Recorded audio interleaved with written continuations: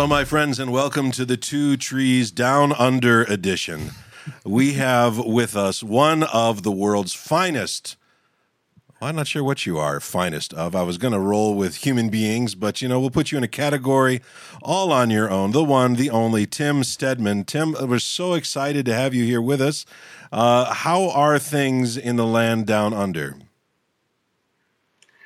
Oh, well, g'day, folks. And, things are going great down here, actually. It is a chilly but sunny winter's morning where I am, and the beauty of creation is all around. You might actually hear birds chirping in the background if they manage to get through the walls.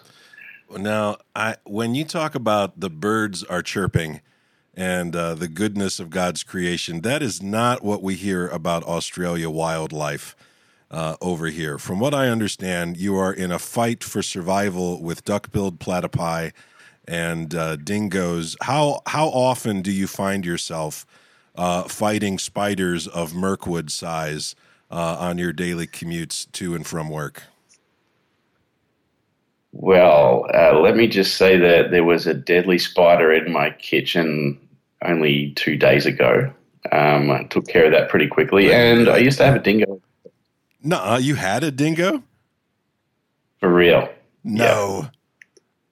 Yeah. Oh, yeah. Yeah, this is one of the few places in the world where, and specifically this part of the country, where it's legal to have a dingo as a pet.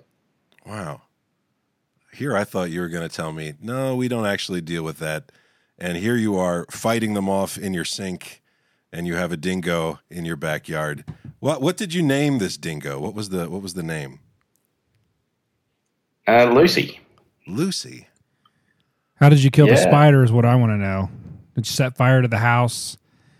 Did you kill it? I set fire to the spider. I love it. They can get pretty big. I remember, I don't know how big the spiders get there, but when I was in Iraq, camel spiders can get huge, and they're terrifying. They typically don't run at you. They try to get in the shade, but big spiders are intimidating. No, I'm opposed to. I appreciate what they do. I dislike mosquitoes and blood-sucking creatures, and so I like that spiders eat those. But I need them to stay out of my zone. I need them to stay outside in spider world, and not in my house. So I have a very strict rule about. You're such an introvert. I am. I don't even like. God's creation is wonderful. It's beautiful, but stay outside. Yeah. There's no reason for the serpent to come into my garden. It's messed things up already. I hear that. Yep. So you're enjoying your morning over there. Have you got your cup of coffee brewed? Oh, I had one. It's long gone. Oh, long gone. What's the preferred coffee for you in the morning? Are you a coffee snob? Are you what wakes you up in the morning, my friend? Being a man of limited means, any coffee is good coffee. Hot coffee. I like it. Yeah. Yeah, we want to encourage you guys to check out Tim's podcast. It's called Answers to Giant Questions, and it is just what you would think it is. It's answers to really big questions, but he also talks about the giants in the Deuteronomy 32 worldview. If you're into Michael Heiser's content, you'll appreciate our friend Tim and his approach to Scripture. And he has an ability to pull nuggets out of thin air almost. He'll talk about a text that I've read over and just didn't really focus on, and he'll say, hey, did you see this? And then I think to myself, where was my attention span, because I should have noticed that. And so I enjoy listening to you each week. If you haven't listened to his most recent episode, you were talking about the book of Enoch and the different quotes from the book of Enoch in the New Testament. Why don't you just share a little bit about that? Why the interest in the book of Enoch, my friend? Well, I think that once you start to see that certain New Testament authors don't make any secret of the fact that they're referring to Enoch, so you've got guys like Peter and Jude, you start to ask the question, well, is it just those guys? Or is everybody else familiar with this stuff too? And through the work of a bunch of notable scholars, which some of our listeners will have heard of, I started to sort of gain the confidence, I suppose, to dare to look into these things for myself, because I was brought up with the idea that Enoch was some sort of bad book that you shouldn't even read. And when I realized that the New Testament authors were reading it, I was like, well, let's just see what they were getting out of it. And the more I looked, the more I found, and I eventually realized that every single author of the New Testament was using material from First Enoch. Now, that was something I did not know until I listened to your podcast last week. Every single book in the New Testament quotes from Enoch? You're not just making that up? Well, I won't. Let's try and clarify a little. I would definitely say that all of the authors use First Enoch. Well, and that's even more than I would have thought. And if you don't believe me, go listen to his podcast. He quotes them and then gives you the reading right out of Enoch, and it stopped me in my tracks. I was like, oh, I never have thought about where that line came from, or where that thought would have originated. And I really enjoyed it. So you were on your game last week, brother. Good job. Thank you. Yeah, it was a really fun exercise to put that together. Now, your co-host on there is he a buddy of yours? How did you guys get together? Oh, yeah. I've known Chris over 20 years, and we sort of we kind of live separate lives these days. Like, we don't see each other all the time or anything. But this is a great way to keep in contact. And so, every so often we'll catch up in person, but he lives a fair distance away, so that's not easy. How far is an Australian fair distance? Well, let's say that if it takes you more than an hour to drive in the car, you'd need considerable incentive. But then that's all relative. I mean, if I want to drive to another capital city from here, that's 3 days. 3 days. Driving. Well, that's got biblical significance to it. So, I mean, I appreciate what you guys are doing down there. Now, you're in Perth, which is kind of famous for being a laid-back town. And do you find yourself at the beach a lot? Are you a beach-going guy? Are you a city running around? What makes you excited? What are you into, Tim? I do enjoy the beach, and that's why I chose to live near it. Because we could have lived in the countryside on the other side of town, where the spiders grow the size of your hand. Yeah, I can see why you didn't choose that. Yeah. So the beach was appealing because sharks don't live in your house. You are speaking my language. I'm 100% in favor of leaving the creatures in their natural habitat. Although kangaroos do look cool, I'm not going to lie to you. They seem awesome. My only connection to Australia, other than you, and we were talking a minute ago, has been the hours I've spent watching Bluey episodes and trying to be as good a father as Bingo. Not Bingo. What's the dog's name? The dad's name in Bingo's the kid. I don't watch Bluey. I know that's really sad. I hear about it all the time, but I've never seen one episode. Oh man, it'll come to me later. That's okay. Now I'm not going to get the mega fan award of Bluey, but anyway, that's my goal. He seems like a good dog, a good dad, and I want to be like that. So I have a newborn, so I am waking up every 3 hours and helping my wife because I'm a good father, helping her to feed the baby. And so if I seem like I'm crazy, I just haven't slept, Tim. I'm trying really hard to be a functioning adult here in society, but I am tired, and there have been so many dirty diapers in trying to figure out how to maneuver this. Now, you have 3 kids. Are they older, younger? Yeah, so my 3, between 10 and 13. Oh, that sounds like you don't deal with dirty diapers anymore. You are living the life I hope to live. No, the youngest still loves watching Bluey, though. Well, Bluey's funny. I enjoy watching it. That's all right. Well, that's my excuse for watching. That's important. So now you aren't in ministry as far as full time. That's what you do for a living. You're normal people out there working hard to make a living, but you have a real passion for the Word of God, and you have taken that great commission to go and make disciples and cast your voice out there globally. And the Lord, I think, is really blessing what you're doing. You've been a blessing to me.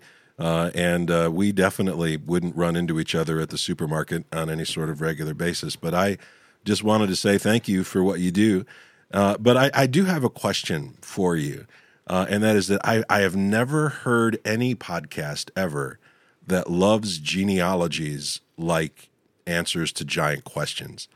Tim, what is going on with genealogies? Because most people skip them because we can't pronounce the names and we don't know what's going on in there, and it feels like filler. Why should the church be reading genealogies? Yeah, that's a great question. I do love the genealogies. I think the first key to getting an appreciation of the genealogies is to realize that Scripture, for the most part, is a collection of stories, right? And particularly when we start in Genesis, we're getting one story after another. And the initial temptation would be to see the genealogies as the bit between the stories. Right. Sort of, you've got a start point, you've got an end point. You have to get from the end of one story to the start of the next one. So, how do we make the historical connection? Well, we chuck all these people in there so that you can see the historical link. Mm-hmm. And once we realize that genealogies actually function as stories in their own right, that changes things. What do you mean they function as stories in their own right? Because it seems to me the story is so-and-so had a baby and his name was, who also had a baby mm-hmm. and his name was. And I think most Western Christians would struggle to see the story. Now, you've done a phenomenal job, and I'm kind of teeing the ball up here for you because I've been really blessed in hearing you break apart the genealogies and things. But I was missing a tremendous amount of meat because I thought it was a bone, and I was ready to just toss it and move on to the story. What should people be looking for in the genealogies? Yeah, all right. So if you listen to a lot of critical scholars, they will say, well, it's the formulaic stuff doesn't matter. It's where the exception to the rule is that you'll find the interesting things, and that's the whole point. So they'll draw attention to guys like Enoch because he doesn't die. Out of everybody in Genesis 5, they'll live, they have kids, they die. Enoch doesn't, so the whole thing must be about Enoch. But there's a lot more going on when you realize that people in the ancient world were given their names in literature because of the way that they function in the literature. So there's a story being told in the names. Mm. So yeah, you look at it. Yeah, go ahead. Let's say, let's just pick one, like say Jared, for example. I was really hoping you would pick Jared. There you go. So, yeah, you've got this idea of descent, which comes from his name.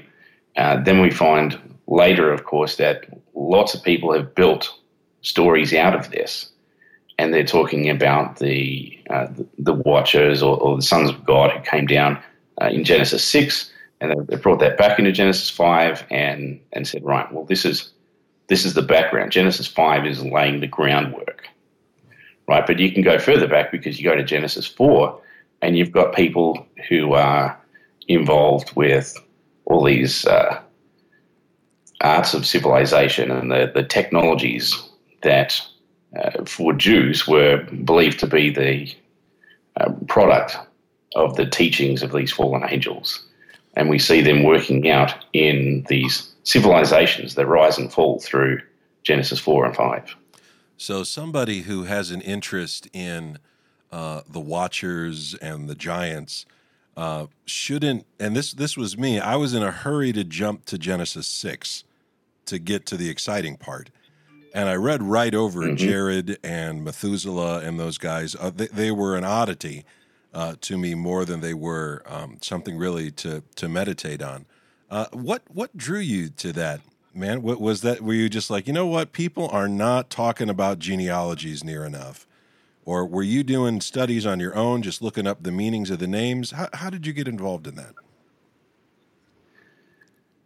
Well, I think the first part of it was when you start reading the flood story and you keep coming up against things that don't make sense, you have to ask yourself the question, okay, well, have I understood the story so far? Right, so maybe if I wind back the clock a little bit, go back earlier in the text, do I get everything that's going on here? And I've been fortunate to come across some influential teachers here and there, and one that I particularly like, and I don't necessarily agree with everything that he puts out, but I think he's a great thinker and certainly inspired me. An Orthodox, a former Orthodox priest by the name of Paul Tarazi, who just is really gifted at approaching the Bible as a work of literature. And I don't necessarily subscribe 100%. Is this the same guy from the Bible as Literature podcast? Yes. Tarazi Tuesdays? Yeah, so, yeah, I love that show. Right. First of all, the man has the best voice ever. Absolutely, I know, it's hypnotizing voice, and I'm super jealous of his accent. You got to hear him, Jacob. You would be impressed with him. You're kind of sitting over there making faces. I like the Australian voice. You know, John, you got a good deep voice. You know, it's like I sound like Darth Vader or something. Tarazi, he has this Middle Eastern kind of like he time traveled in from. I grew up with these guys. Let me tell you about how it was, and he's super good. Yeah, because he's from Lebanon. So Tim, let me ask you this, just from somebody who's fairly new at looking at the genealogies this way. This is actually something that I think John learned from you, and then he passed it on to me. And as I was looking through chapter 5 of Genesis, so it seems like everyone had other sons and daughters, but there's a name of one. For me, it's like, oh, this must be the favorite, and he's the one they're naming, but their name, the meaning of their name actually represents or tells a story about that generation. Is that kind of what you're saying? The meaning of the name of the person named is kind of giving a story of what's happening in that time frame of the genealogy. Is that what you're saying? There's definitely an element where you will see that at play in the text, but then there's other reasons that they'll use names as well. So that's sort of a factor you've got to consider. But it's not necessarily going to be like the blanket rule of this is how we read the genealogies and every name functions the same way. So as an example, if we go to Genesis 4, the first part of that after the Cain and Abel story, that's not even a real genealogy. Like they're talking about aspects of civilization and what comes from the development of technology apart from the pursuit of God. Right. And talking about the destruction and the depravity and the chaos that comes from man's pursuit of furthering himself independent of his creator. Yeah, and that's out of those names. So it's a fascinating approach because you only recognize it at first when you realize that these guys who are listed in that little section, I think it's 4 verse 18, the men are giving birth to their own children. Like that's obviously absurd because only women give birth, right? So there has to be another way to understand it when you start thinking in terms of the way we talk about things today, like Henry Ford, the father of the mass-produced automobile. Like, nobody thinks he gave birth to a car, but that's the way we talk about it. And so when you start applying that kind of understanding to those particular names right there in the genealogy, because that's the only part in the whole Bible where it says that men gave birth to children. Yeah, one Then of the you things realize that I really through. was blessed by in your teachings, Tim, has been that we shouldn't be reading this as though it was written by a modern Western thinking person. And to try not to figure out, if I was writing the book of Genesis, what would I mean by making a list of people? But what did this mean to its original audience? Why has this been preserved? And why the list with this exact number, and how does all that play out later in the Bible? There's a tremendous amount of riches in the details of these books. And really one of the things that struck me, and you can play off this, maybe I'm wrong, is that they seem to have really viewed things through a sense of community, through a sense of who we are in our past, as a means of where we came from, whereas today the emphasis is on me, the individual. I separate everyone that ever came before me, and I'm going to stand on my own 2 feet.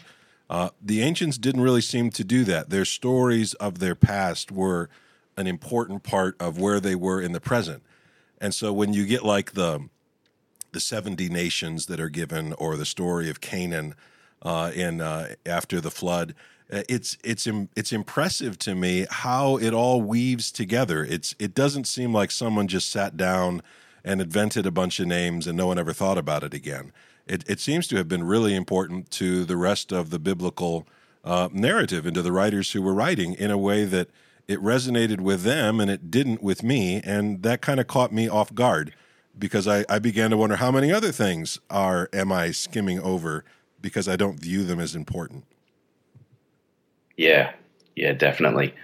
Particularly when we start to look at the first, well, let's just say the entire biblical narrative up to the flood story. That whole thing is designed to be read in such a way that we see ourselves in these characters. And everybody is participating in this story. So they call it an archetypal narrative, right? So Adam is the man, but he also represents all of us, and his children are to be seen in all of us. And the way that the whole narrative progresses through the genealogies into the setup for the flood story, in every situation there, we're reading this as an archetypal narrative where we're all participating and we all see ourselves in it all together. Yeah, I think one of the characters that really you see that with is Lamech. The sheer pride of the Lamech character, who kills a man for really having bothered him, and there's this real celebration of might makes right, kind of a thing. Man, that speaks to every culture ever, that has to figure out what to do. Just because I can do something, does that make it right? And then the way that it plays off of the tree of the knowledge of good and evil story, defining right and wrong for ourselves. I just want to say thanks, for pointing it out. And I don't know why you decided to geek out on genealogies, but I'm glad you did. And do you find yourself driving the forklift and just like running through the genealogies in your head, or how does that work? Oh man, I tell you what, I'm at work most of the time. I'm just mulling over these thoughts, just chewing through these ideas and trying to piece it all together, just reflecting on things I've read before and trying to make those connections. Because, I'm not alone in this. Lots of people have been doing work on this for, hundreds, if not thousands of years. And all I can do is try and get better acquainted with the research, with the ancient worldview. And, I mean, you pick that up in Scripture. I mean, when you see Paul talking about Christ as the new Adam, right? I mean, where does he get that from? Like, he's drawing from that archetypal story. And, he sees Christ as restoring all of us, not just one guy. And that's the whole reason that the fall of man and that sin in the Garden of Eden can be undone, not just for one person, but for everybody. Right. Now, you not only have a podcast, Tim, but you also are the author of a book called Answers to Giant Questions. Would you talk to us a little bit about the book? What caused you to write it? What was your hopes? What kind of information should people be looking for in the book? Just take a minute and talk about your baby there, the book. Yeah, sure. So I started writing the book after I made a big mistake, and I like to try and be teachable and able to be corrected. I hope your wife is listening to this, because you just admitted that you make mistakes and that you were wrong, and she sent me a list of things to ask you here on the air, but I don't think I'm going to do that to you, but I do appreciate your humility there. Well, yeah, it's... she didn't really send me a hard, list. hard. You're safe. Yeah, I had the opportunity to preach to a small congregation that I was a part of many years ago, and I wanted to talk about the obedience of Noah and sort of what that story had for us in the story of the flood. And as I went through the story, I found myself just kind of repeating the same stuff I'd always been taught, that,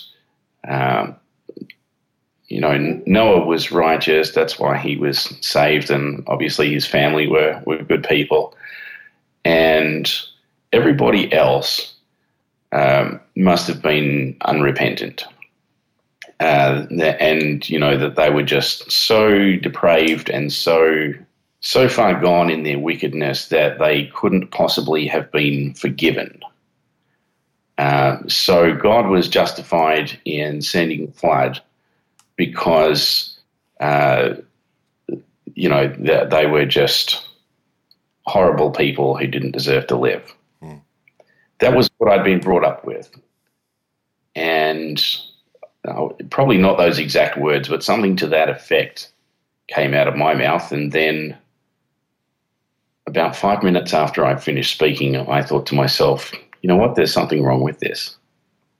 This doesn't sound like the God that I know from the New Testament, and I believe that we've got to be consistent. This is the same God, right? It's one unified story from beginning to end about our loving Creator who came to earth to forgive our sin. And so I thought, well, I clearly don't understand this story as well as I need to.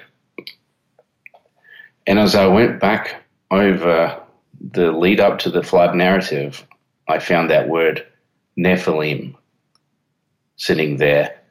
And I thought, this is the only word so far that I've seen that doesn't get translated in the version I was reading. I think I had, NIV or something. They just leave the word there and they don't attempt to do anything with it. They translate everything else. And I thought, right, well, maybe I don't get what this word means. And of course, I looked at the King James next, and it said giants, and I was like, oh, well, this is interesting. Nobody talks about giants. What's going on here? And I got fascinated. Well, I fell down the rabbit hole. A good 10 years or so of research went into me trying to get hold of this concept and how it worked and what that meant for the flood narrative and how God was working in that story. And eventually I thought, I should be taking notes. I should be writing this stuff down. And then I went, you know what? I've written so much stuff, I might as well make a book. So it was another few years before I had the material together and decided to put the book out. And yeah, it's been slowly but surely getting out there. And in the book, I basically go through this whole Genesis 6 issue piece by piece. Some people have called my book a bit of a systematic theology because I go through pretty much everything that I could find that was relevant to this narrative of these giants that existed before the flood and afterward. And I've basically tried to make sense of that in a way that you can apply it in your day-to-day Christian life by extension. Mm. So that's been a really big process. It was a huge learning curve for me because, as I say, I started from a position of being absolutely wrong about everything there and just had so much to learn. And I really enjoyed that process. And along the way, I've just found a tremendous encouragement to trust in the character of God and to believe his promises, and most importantly, I think, to make sure that I live my own life in a way that demonstrates my loyalty and appreciation to God for what he's done in my life and for the world. Did you find the community of believers where you are was open to big questions, or did you get pushback from your community? Was it? I'm just curious how somebody who was taking a line that they were very comfortable with, noticing, oh, I think I'm missing a piece here, and then bringing it up. Was it something that you had friends that were excited along with you, or was this kind of a private journey that you were on? How did that unfold? Well, as I say, the initial context of all this was my address to the church that I was in, and I was fortunate that it was a small independent church where they were quite open to ideas as long as you were drawing it from the Bible and you could just, demonstrate from the text. And I mean, they're quite a literalist sort of congregation. So at that early stage in my journey, that was fine. And they really appreciated it, actually, because I followed up with another message to sort of clarify and to set right some of the misconceptions that I'd had, which I'd unwittingly foisted upon them. And, they were really gracious and really intrigued as well and really interested. So that was encouraging. I hope a lot of pastors were listening to what you just said, because in ministry, and Jacob, you may have thoughts on this, but sometimes the desire to prove yourself right trumps really understanding the text.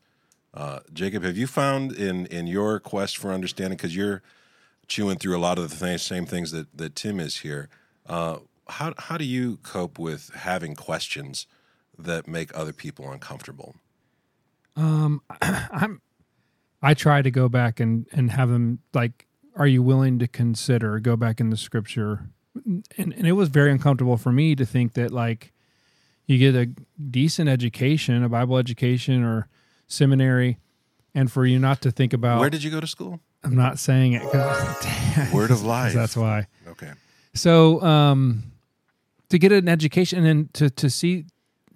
how do we miss all of this stuff? So, I try to promote people to, would you be willing to consider, slow down, think about why these things are there? Because when I was teaching over at Troy Christian schools, and when I was walking through some of this stuff as we were going through Genesis, I was forced to slow down because I'm teaching them, kind of verse by verse through chapters and stuff. And I was faced also with Genesis chapter 6. And I know I've heard of Nephilim, but, they come and go. But it's like, okay, but you have giants in Canaan, in the Promised Land, and you have Goliath. And then I ran by this passage, and the sons of Anak were there. And then it kind of goes on. I'm like, what are these little blurbs coming from?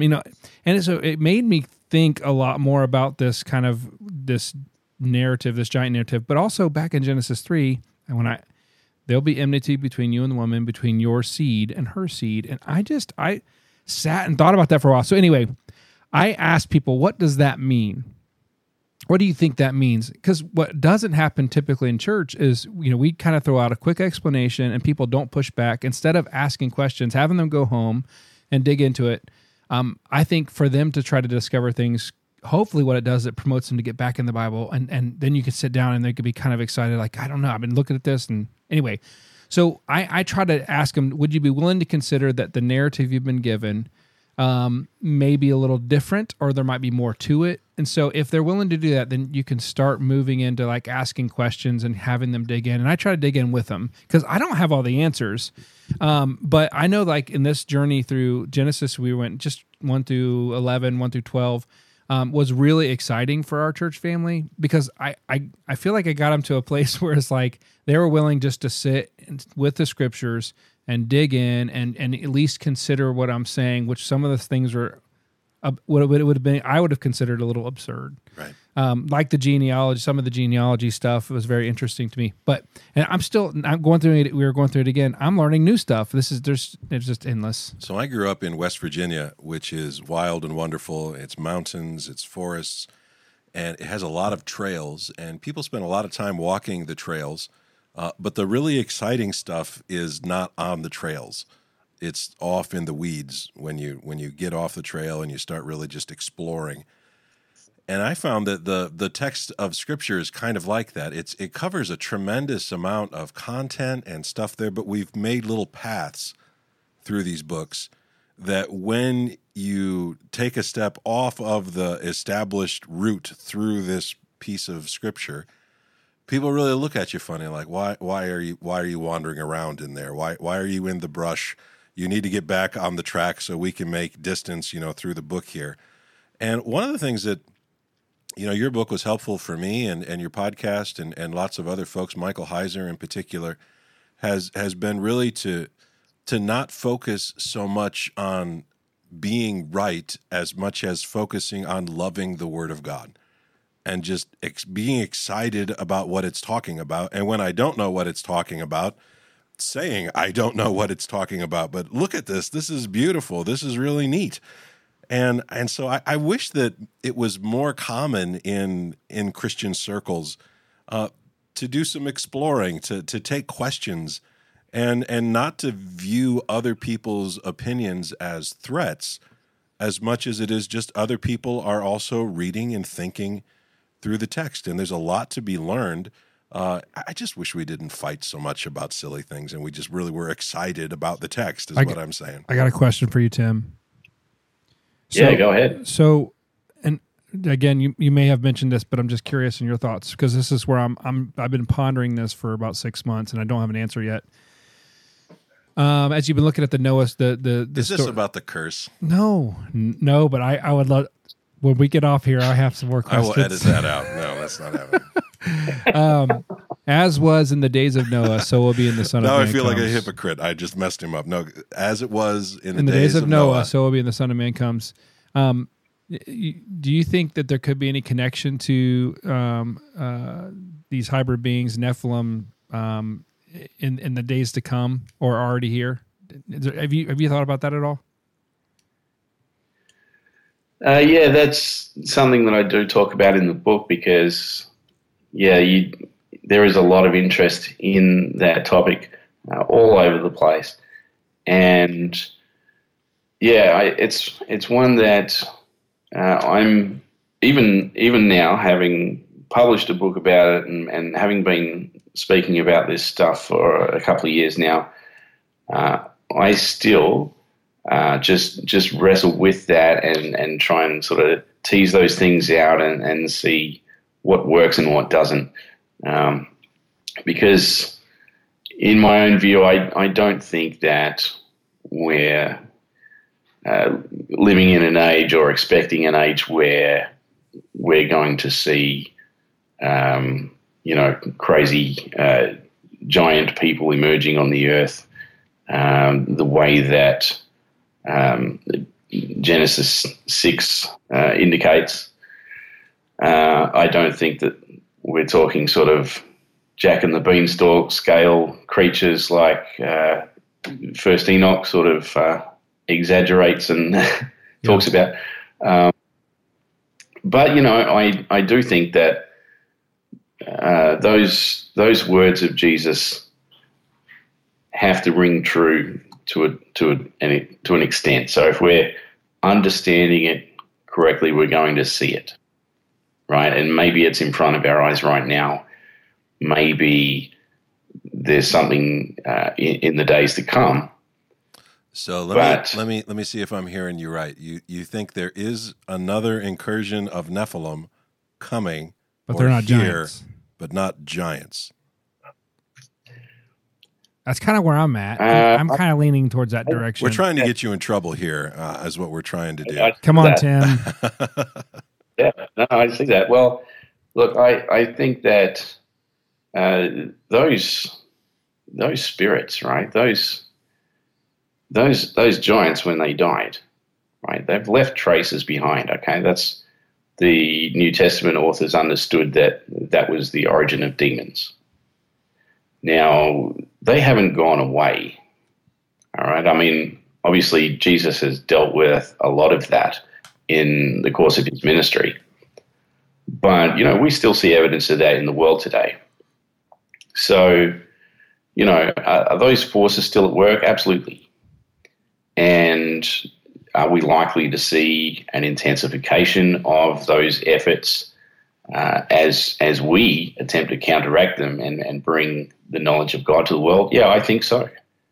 I don't think that's necessarily going to involve 10-foot tall people, but I would definitely argue that those same spirits and powers are at work and will continue to be for some time.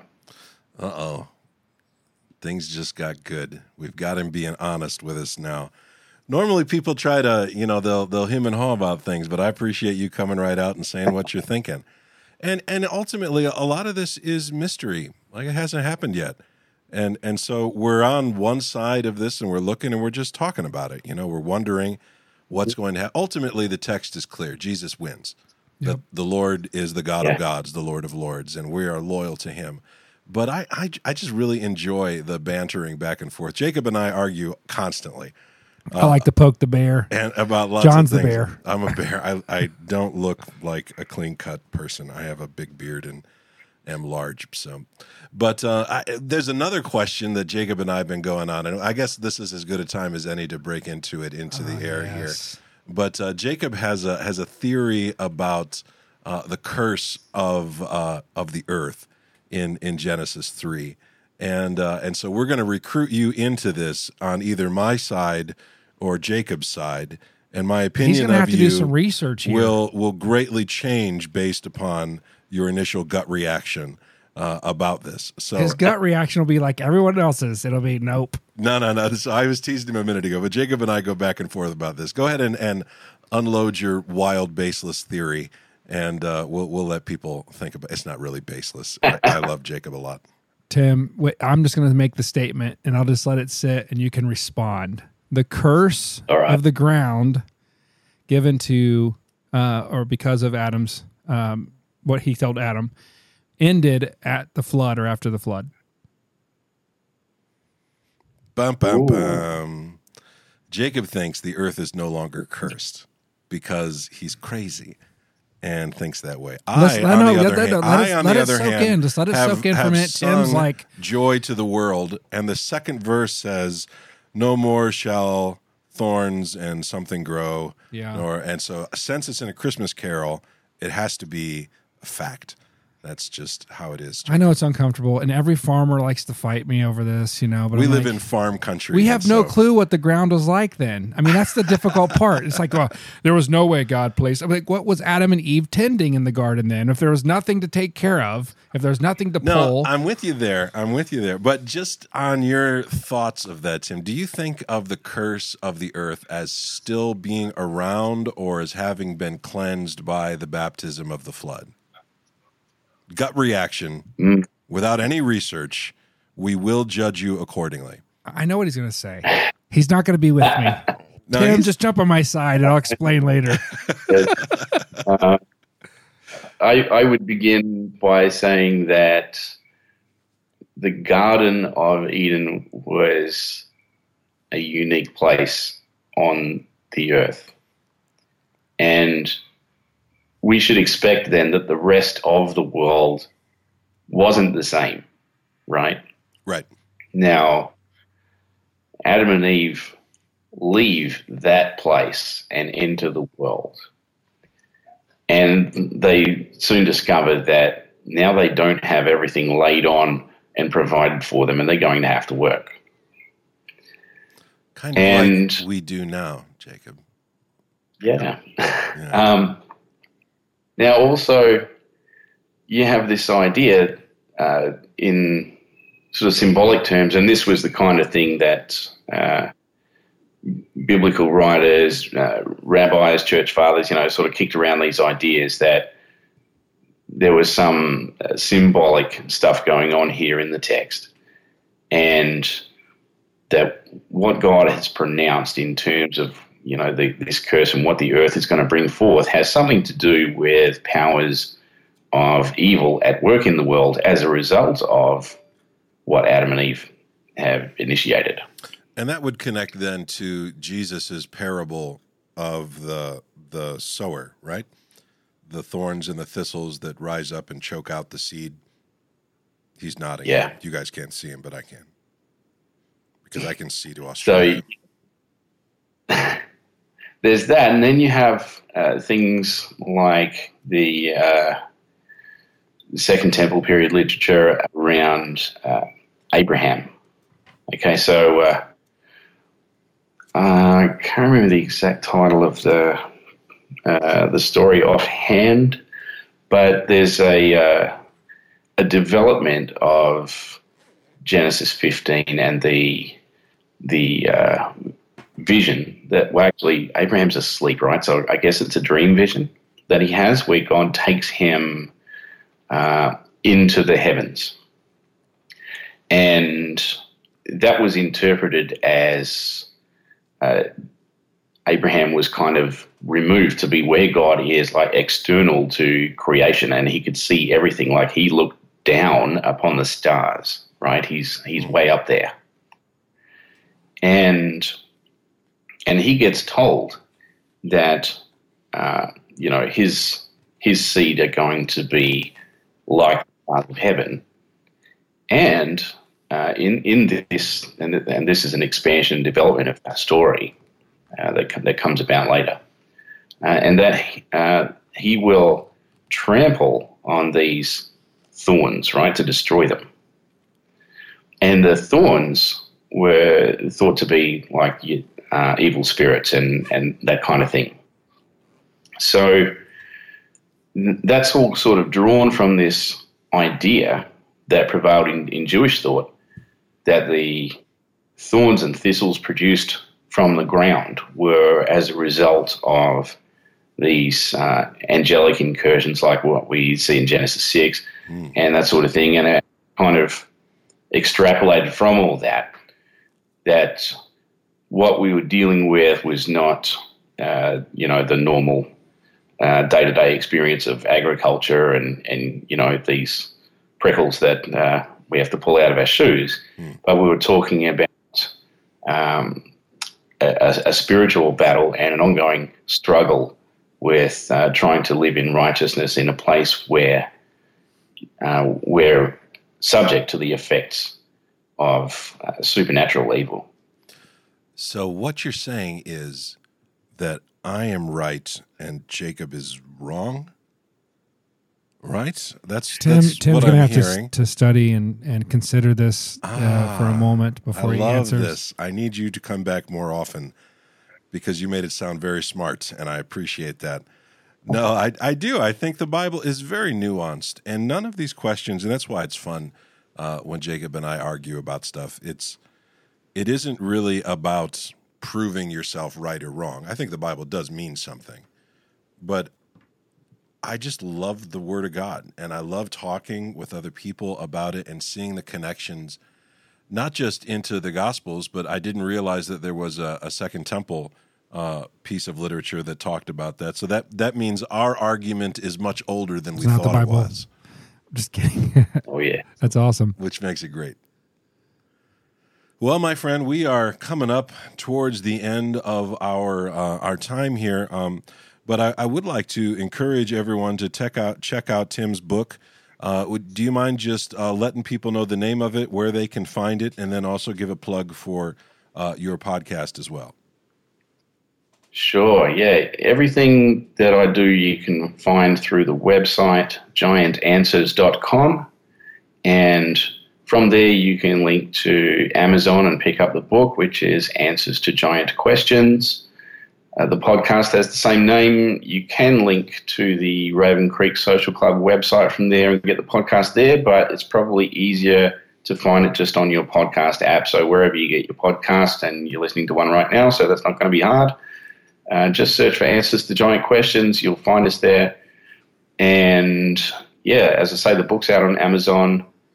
So, yeah, I'm all over the place. You get me on the social media too. We have a discussion group for Answers to Giant Questions, and you're welcome to join that and get involved in the conversations.